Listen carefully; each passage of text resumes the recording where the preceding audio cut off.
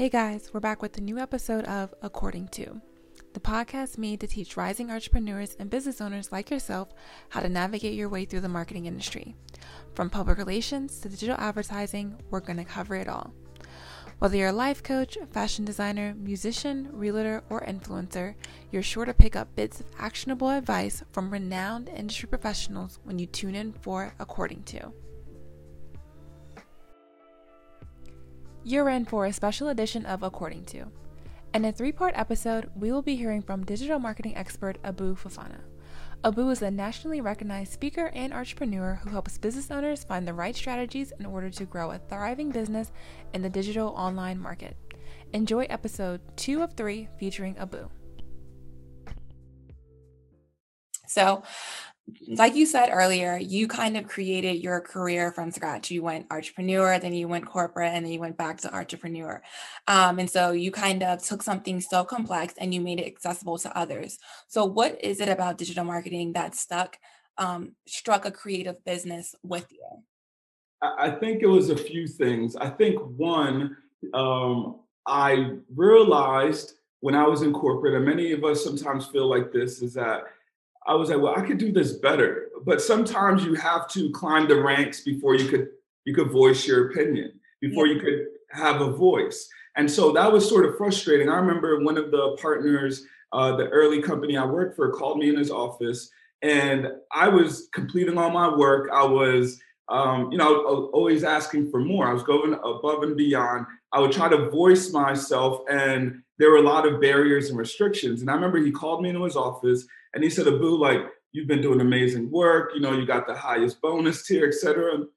But like you have to learn how to tread water before you swim to the other side. And I'm like, tread water.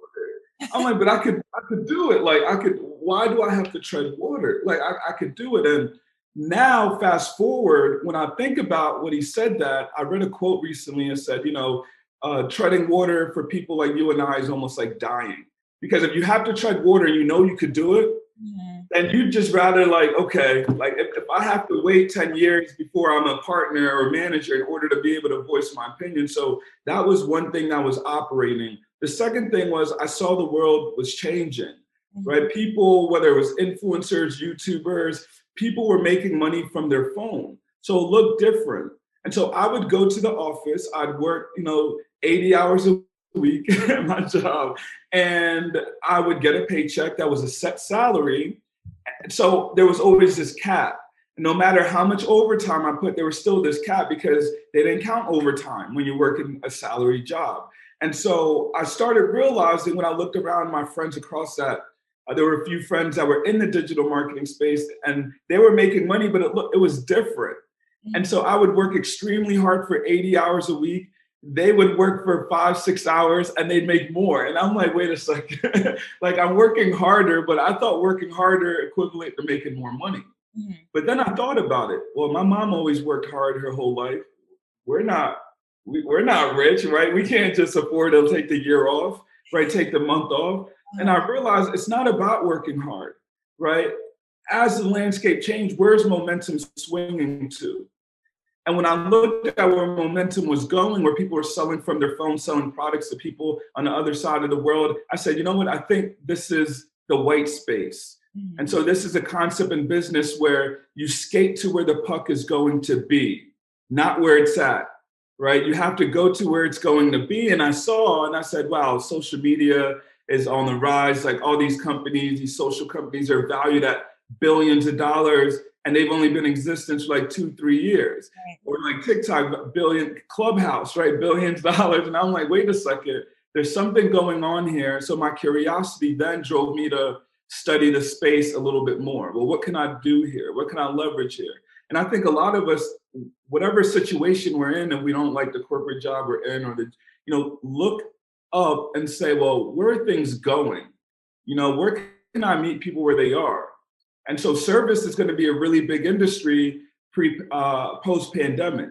What type of service are you providing now?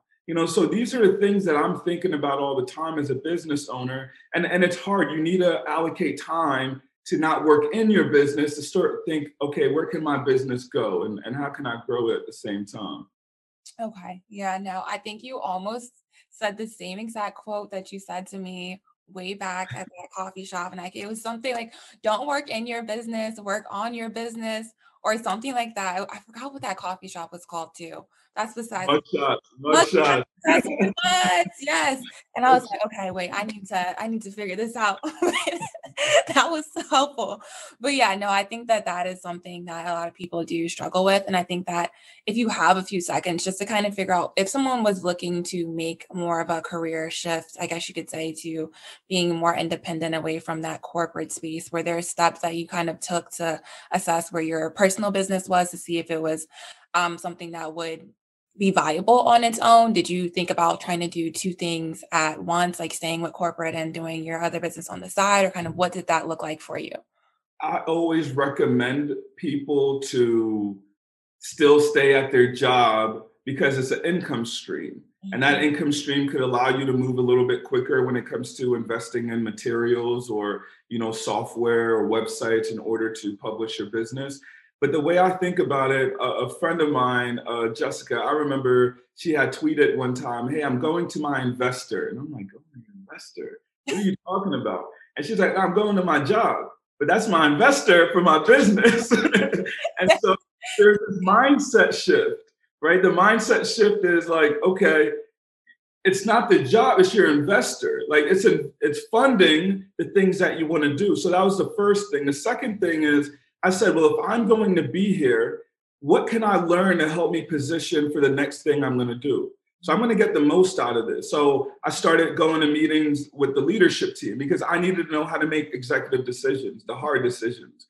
And so I started to look at, well, what resources does a job have where I could leverage it to help me in the longer term? So I always recommend people, have that mindset shift of turning it into your investor because it changes how you sort of move and how you operate. And two, what can you get out of that relationship that could help you moving forward? And, do the work while you're there because if you start to slack off, and this is what happened, if you start to slack off, I remember my mentor told me this is that, the way you treat one thing is how you're going to treat other things. Mm. And so, yes, I know you want to give it 20% at your 9 to 5, your corporate job, but it's going to serve you more to give it 100%. It's really about these habits that you build. And so I think it's important that leverage where you are, change your mindset of where you are, and align it with where you're trying to go. And you can move there a lot quicker. Okay. Yeah, no, that's a good way of thinking about it. I'm definitely going to use that investor quote from now on. But so earlier you did mention something about research and kind of looking up to see what's happening next. And I feel like research is a big thing that goes into digital advertising or marketing altogether. Specifically speaking more about like keywords. So when we think about SEO, search engine optimization, is there a perfect formula? Should it be something that has an expensive overhead, or is it something that most people can learn and master themselves to kind of make sure that their ads are really hitting where they need to be, or their social media posts with hashtags or anything like that? Yeah, so I think when it comes to like SEO and optimization, the root of that, it, the way you have to understand like the way the system works. So Google operates based off of engagement, based off of also a social imprint. And so whether you have a social handle, Instagram, whether you have a website, all these aggregate up to what your digital presence is going to be online, and also SEO and keyword. I can go on Google and type in specific keywords to Instagram posts that I've had, and it'll have that post. It'll redirect me to that Instagram page. But I think you first have to understand, well, where's my hub? And so anyone that's building this online digital presence that want to optimize SEO, you have to start with your website. So is there content on the website, content creation? And when you think about back in early 2000s, what people used to do is blog.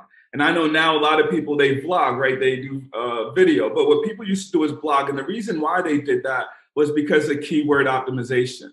They Mhm. talked about specific topics and they talked a lot around. So if I wanted to focus on marketing, I'm going to do social media, digital marketing, ads.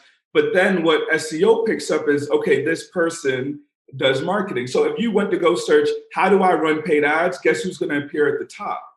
It's going to be me, only because of the imprint that I have through my Instagram channel, right? Because of the imprint that I have on my blog post, and that blog post is titled How to Run Paid Ads. And so I think where you want to start when you think about SEO optimization is, what do you want to be known for? Mm-hmm. If you have an idea of what you want to be known for, then if you have that theme, it's a lot easier with that overhead theme to create topics, to create content to be found, because you're focused on a specific theme. Now, it's going to be hard if you want to be known for baking, if you also want to be known for, ads, you also want to be known for, the candidate I ran for president. Like, it's going to be hard to try to do all of these things and allow your customers to find you, because at the end of the day, how do they get to you is essentially what you're trying to answer. So I would say, ask yourself, what do you want to be known for? Decide on the theme, and then create content and your digital presence all around that specific theme in order to increase visibility for SEO and optimization as well. Okay, cool. Thanks so much for listening to this episode of According To. If you're not already a subscriber, please subscribe wherever you get your podcasts. Want to ask a question for a future episode of According To? Email us at pr@accessbynkc.com. This podcast was produced by Access Consulting & Co. You can follow us at IAMNKC on Instagram. See you next time.